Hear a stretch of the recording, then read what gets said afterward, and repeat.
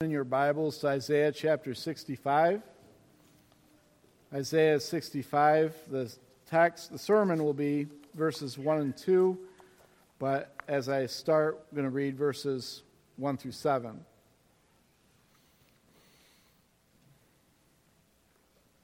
I was ready to be sought by those who did not ask for me.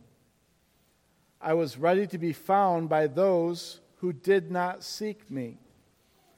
I said, here I am, to a nation that was not called by my name.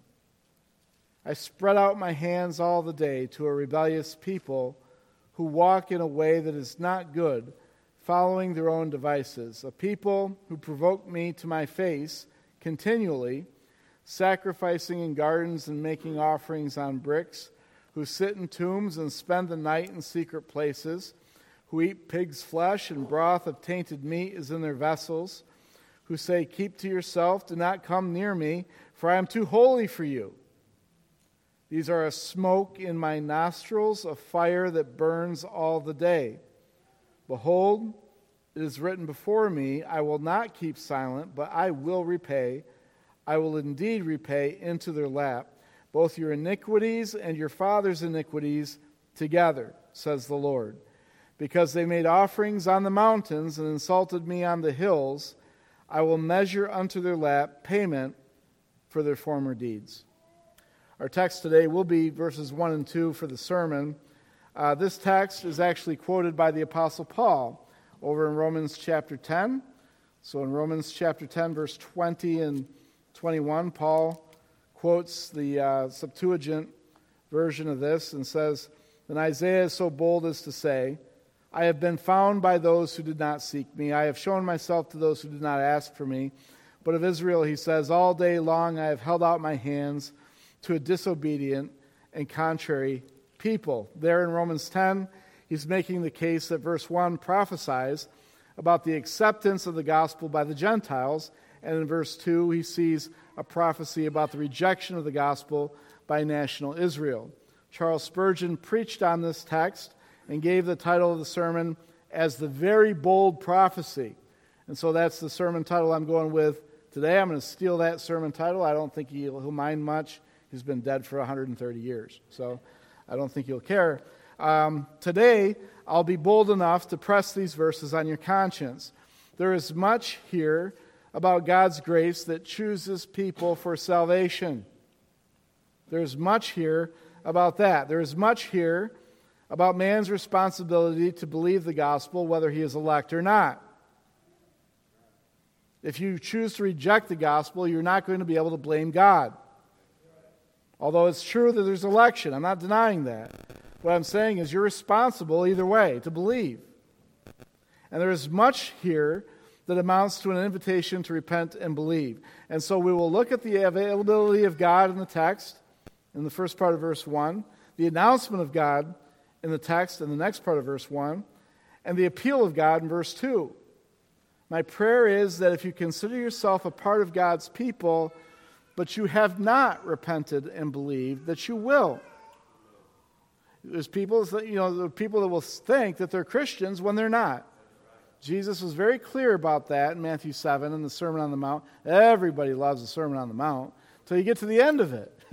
You get to Matthew 7, many will come to me on that day and say, Lord, Lord, did we not prophesy in your name, cast out demons, and perform many mighty works? He will say to them, depart from me, I never knew you, you workers of lawlessness. And so we have here a call. We have some very clear definitions here about the gospel and what goes on with it. And there's a very clear call to repentance and faith. And if you think you're a Christian because you come to this church, and that's all the reason you think that you're a Christian, I hope that you repent and believe the gospel, because that's not the gospel. The gospel is not, I'm a member of By the Word Baptist Church. The gospel is not, I go to By the Word Baptist Church. The gospel is not, my parents went to By the Word Baptist Church.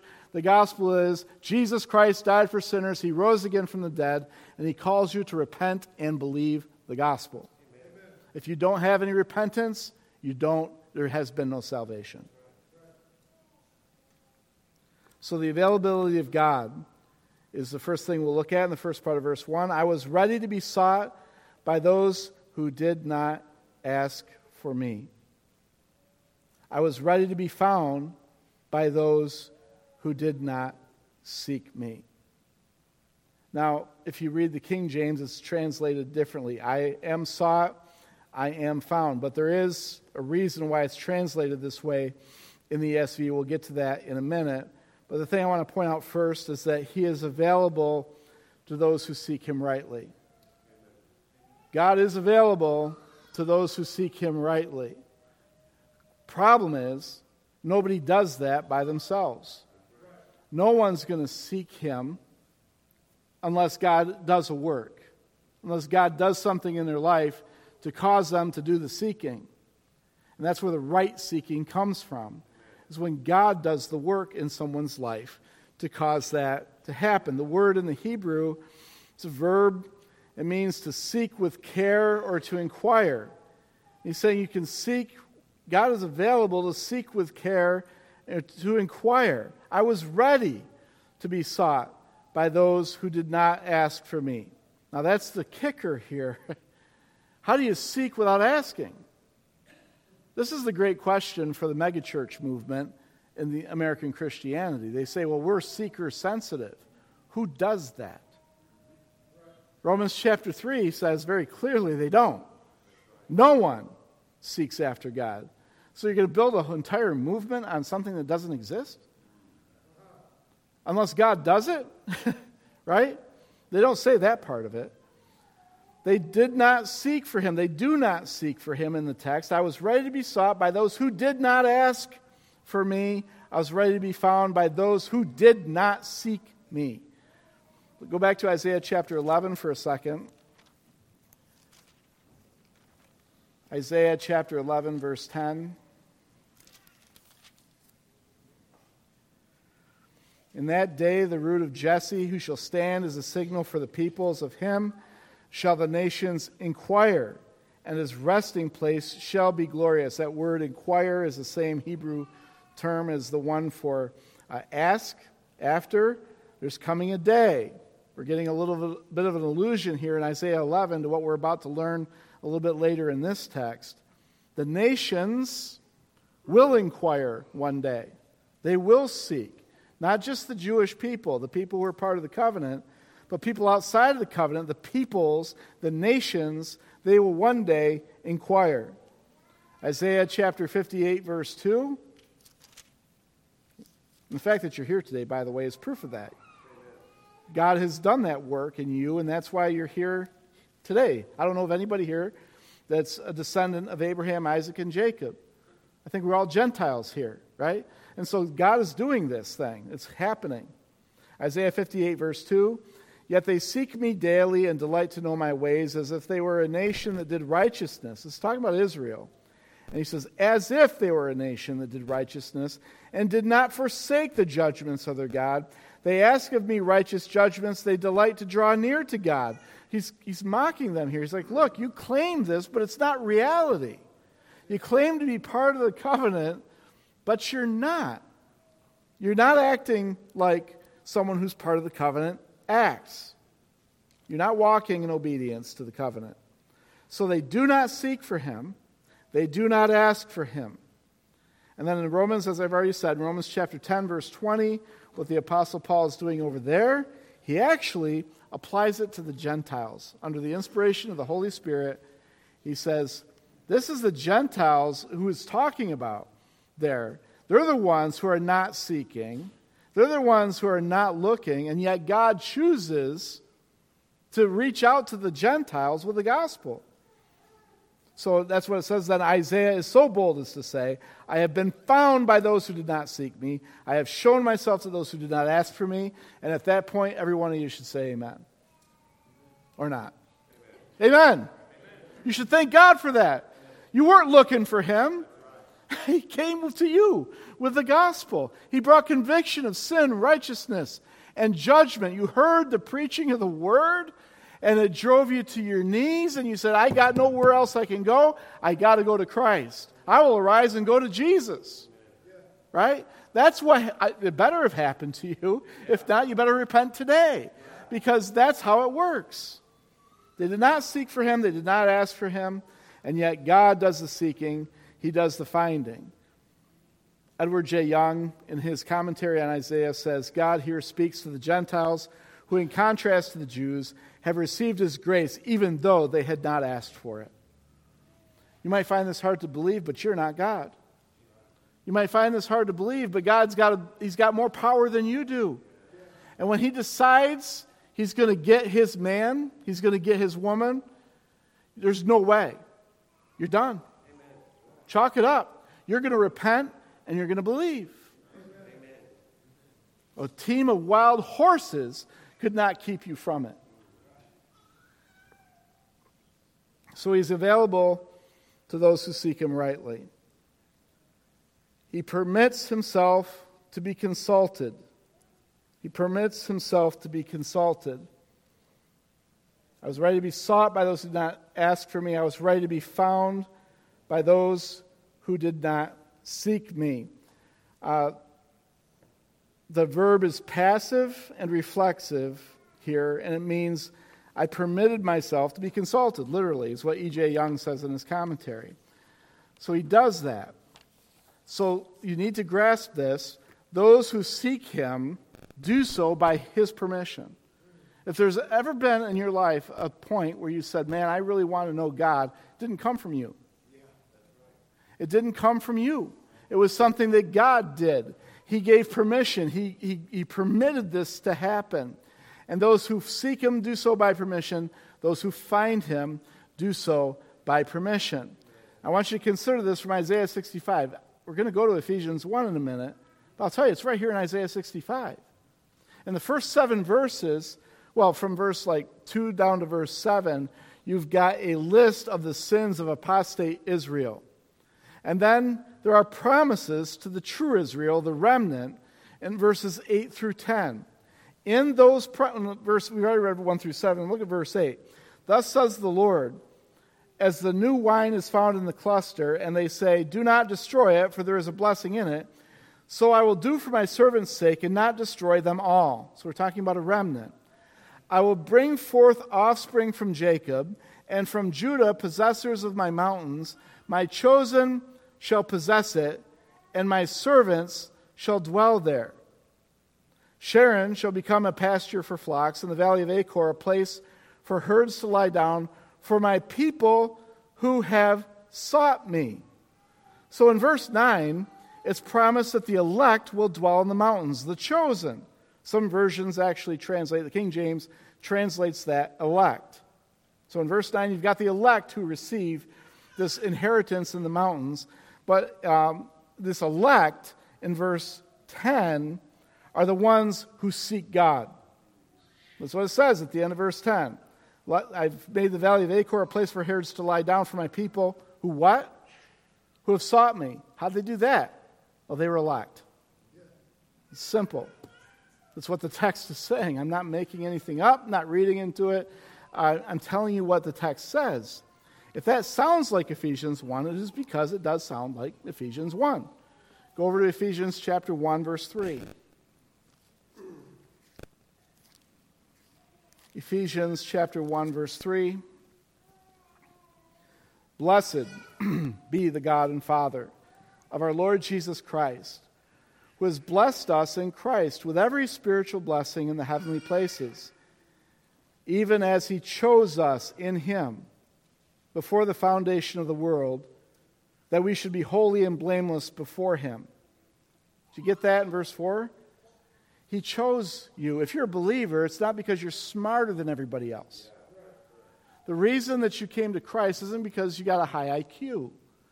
The reason that you came is because he chose you. And if he didn't choose you, you would still be rebelling against him. He chose us in him when? Before the foundation of the world, that we should be holy and blameless before him. Oh, by the way, he didn't just choose you to give you your get-out-of-hell-free card. He chose you that there would be a change in your life. If there's been no change in your life, there's been no salvation. Because he's called you to be holy and blameless before him. And he didn't do this because he's mean. Because the next part of the verse says, in love, He predestined us for adoption as sons through Jesus Christ, according to the purpose of His will, to the praise of His glorious grace, with which He blessed us in the Beloved. He predestined us. He set a fence around us, is what the word means in the Greek. Say, predestined doesn't mean predestined. Predestined means He set a fence around you, and then He chose you inside the fence, right? He predestined you for that, for adoption as sons. Not because He's mean, but because so that He could make you a child of God. It doesn't make God some big cosmic meanie. No. You deserve hell. You deserved hell. In love, He predestined us for adoption as sons through Jesus Christ. In verse 7, in Him we have redemption through His blood, the forgiveness of our trespasses according to the riches of His grace. Again, not mean. This is all good. Which He lavished upon us in all wisdom and insight, making known to us the mystery of His will, according to His purpose, which He set forth in Christ, as a plan for the fullness of time, to unite all things in Him, in Christ, things in heaven and things on earth. In Him we have obtained an inheritance. Remember the inheritance in Isaiah 65 on the mountains? You've obtained an inheritance, having been predestined according to the purpose of Him who works all things according to the counsel of His will, so that we who were the first to hope in Christ might be to the praise of His glory. It's not about us. It's all about Him. It's all to His glory. In Him you also, when you heard the word of truth, the gospel of your salvation, and believed in Him, were sealed with the promised Holy Spirit, who is the guarantee of our inheritance, until we acquire possession of it to the praise of His glory. So when did that happen? It all happened in reality. It was chosen, you were predestined before the foundation of the world. When did it happen? In time and space. It happened when you heard the word of truth, the gospel of your salvation, and believed in Him. We're going to talk about belief in just a second. Those who find Him do so by permission, but you're still called to believe. And you're also, by the way, like I mentioned earlier, called to repent. So that's the first thing here. We were looking at the availability of God. Now the next part of verse 1 is the announcement of God. Listen to the announcement of God. I said, "Here I am, here I am." Or in King James, "Behold, behold. Behold me, behold me." The announcement of God is that you must look. That's what it means. When it says, look, here I am, behold, it all means to look. The repetition means that it's emphatic. This is urgent. It's urgent. If you don't know Christ, this is the most important thing on your calendar ever. Ever. You need to repent. You need to come to faith in Christ. You must behold Him. You must look at Him. You must reply to the call, "Here I am, here I am." It's emphatic, and the Hebrew, it emphasizes immediacy. Right now. Right now. Spurgeon said, "Dear soul, if you have looked to Christ, it is because Christ has looked at you and influenced you to look at Him." And that's what's going on here. If you're here under the sound of my voice here in the preaching of the gospel, that God is putting that call out right now through the preaching of the Word of God. And you must repent quickly. You must believe quickly. You must behold Him. Andrew Gray was a Scottish Covenanter. He said this about the text, Isaiah 65. "It is the duty of all those that hear this excellent gospel, to whom the glad tidings of salvation are preached, to behold Christ," to look at Him. And there are some verses that will say this in the book of Isaiah. Isaiah 42, verse 1. Isaiah 42, verse 1, behold my servant, whom I uphold, my chosen, in whom my soul delights. I have put my spirit upon him. He'll bring forth justice to the nations. He's talking about the Messiah, the coming Messiah. He's saying, behold him. Behold Christ. Isaiah 45, verse 22, the text that's known because this is a text that was preached when Charles Spurgeon came to faith in Christ. Isaiah 45, 22, turn to me and be saved, all the ends of the earth, for I am God, and there is no other. There is no other. Behold him. You say, well, give me some New Testament. John chapter 20, verse 27. John 20, verse 27. He's talking to Thomas. Remember this? He said to Thomas, put your finger here and see my hands, and put out your hand and place it in my side. Do not disbelieve, but believe. He says, look at me, Thomas. Look at me, and don't be disbelieving, but believe when you look at me. He's risen from the dead. He's conquered the grave at that point. You must look. Whoever you are, I don't know what you think, how long you've been coming, whatever. I don't know what you think about salvation. I don't know what you think about the gospel, but what you should think is this. You should look at yourself and see nothing but just a wreck. You should see your sin when you look at yourself. You should see your rebellion against God. You've lied, you've stolen, you've taken God's name in vain. You've done all those things that the commandments that we heard about today talk about. The law was there for you to read together at the beginning of the service. Those things, our disobedience to that law, is what condemns us to an eternal hell. We deserve it. If you look at yourself, you'll see that. If you're honest with yourself, you'll see that. But if you look at Christ, you won't see any of that. If you look at Christ, you won't see any of it.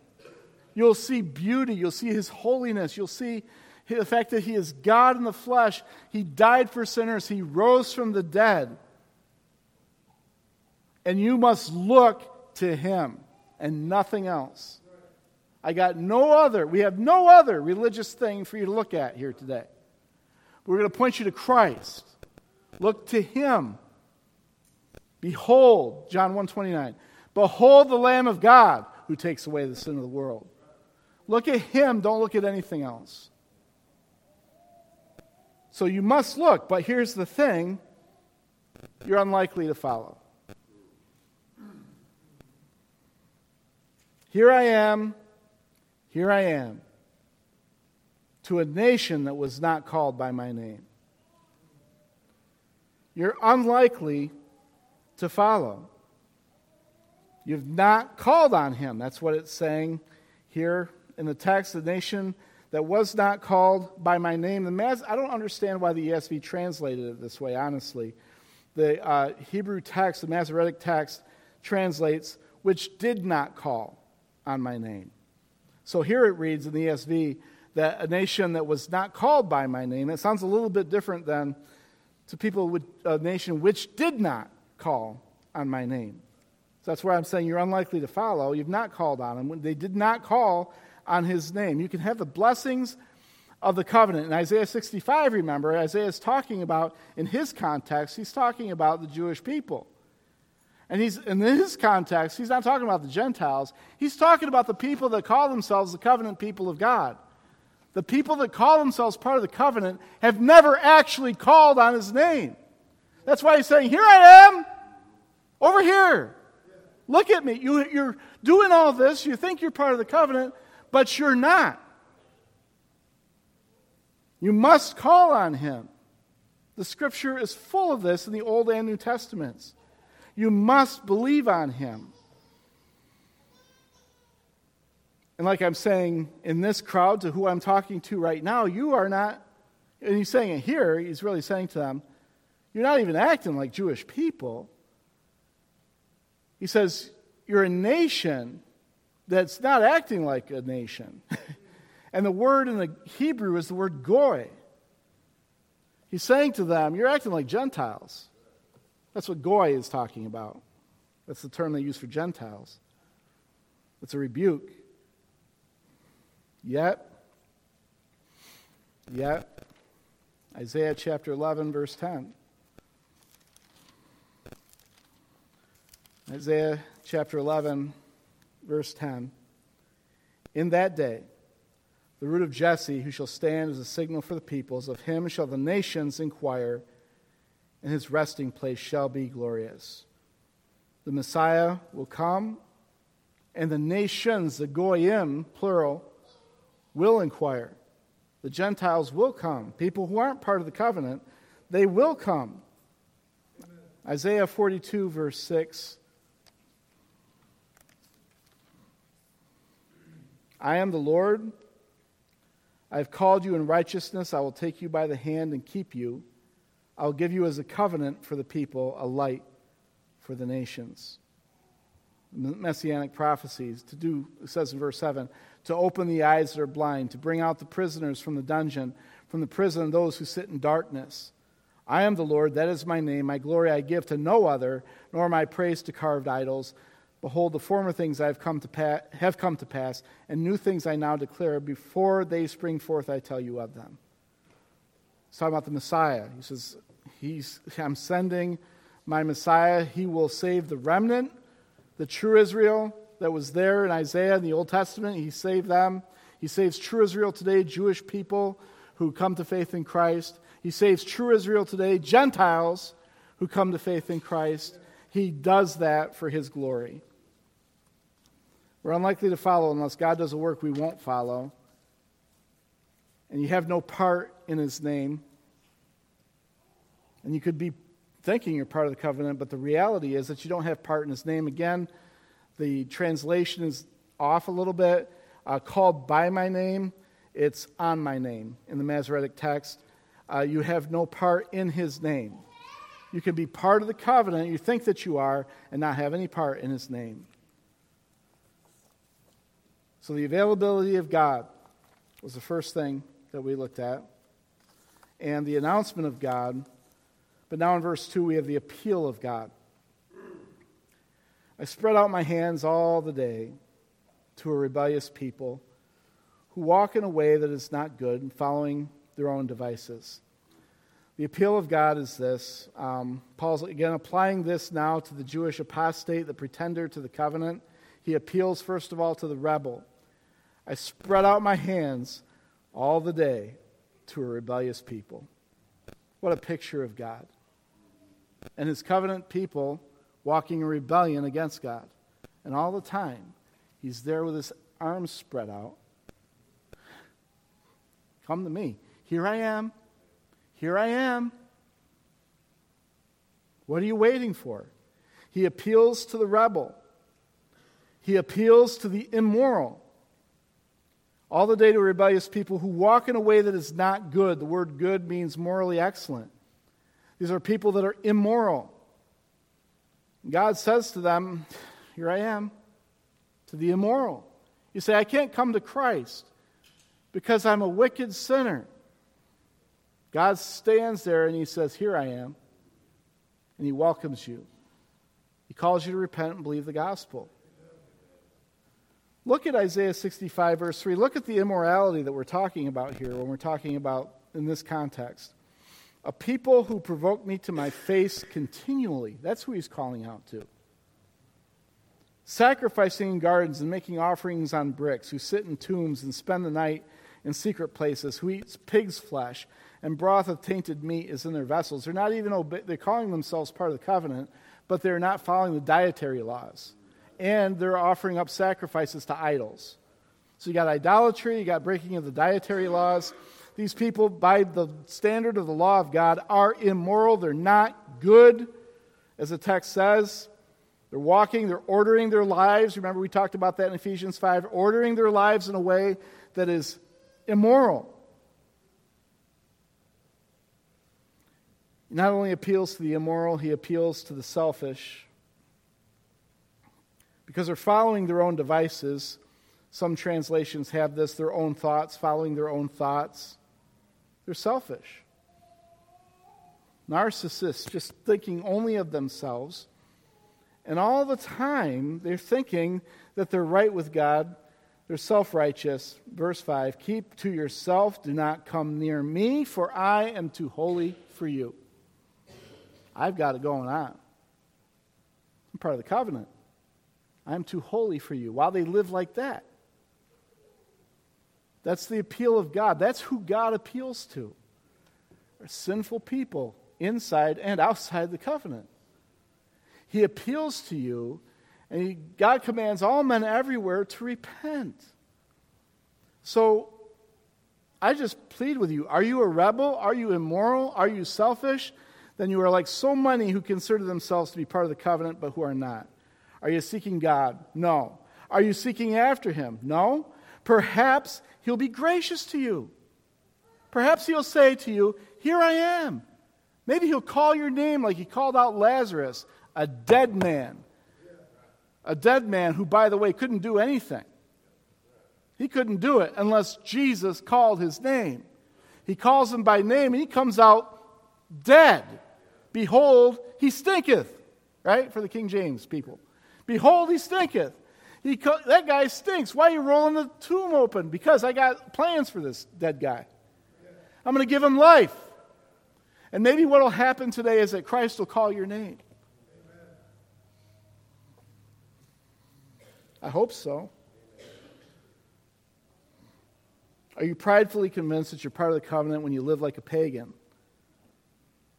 If you have not answered when called, you cannot hear when spoken to, and you continue in evil deeds, you will face judgment. Look at verse 11 of Isaiah 65. But you who forsake the Lord, who forget my holy mountain, who set a table for fortune and fill cups of mixed wine for destiny, I will destine you to the sword, and all of you shall bow down to the slaughter, because when I called, you did not answer. When I spoke, you did not listen, but you did what was evil in my eyes and chose what I did not delight in. You've heard the call of the gospel, yet you appear to be tone deaf to it, and have never repented or placed your faith in Christ. So my question is, what makes you think that you are a part of the people of God? You have either repented or you haven't. You've either placed your faith in Christ or you haven't. And this needs to be dealt with urgently, because remember, all the time, God is sitting there with his arms wide open saying, here I am. Here I am. He's repeating it. Here, he's right in front of you. Just repent and place your faith in Christ. And if you do that, it'll be because God has done a work. And again, not because you're smarter than everybody else. Let's close in prayer. Lord, we come before you. We're humbled by the text. It leaves us in a place where all we can do, no matter who's in the room, where all we can do is sit back and say, what an amazing gospel is this, that someone who has a hard, sinful heart like mine could be reached out to by the God of this universe who's saying, here I am, here I am. Why would he ever want me? The answer is that he is a God of love. All of it. In love, he predestined us. Lord, I pray that you would do a work that is beyond my ability to do anything. There's no words, there's no physical ability that I have to get anybody to repent and believe the gospel. But Lord, you are the one who does that. And so we entrust every single soul that's seated here to your care. And we ask, Lord, that you would bring those that are your elect, and that they would come. We pray it in Jesus' name. Amen.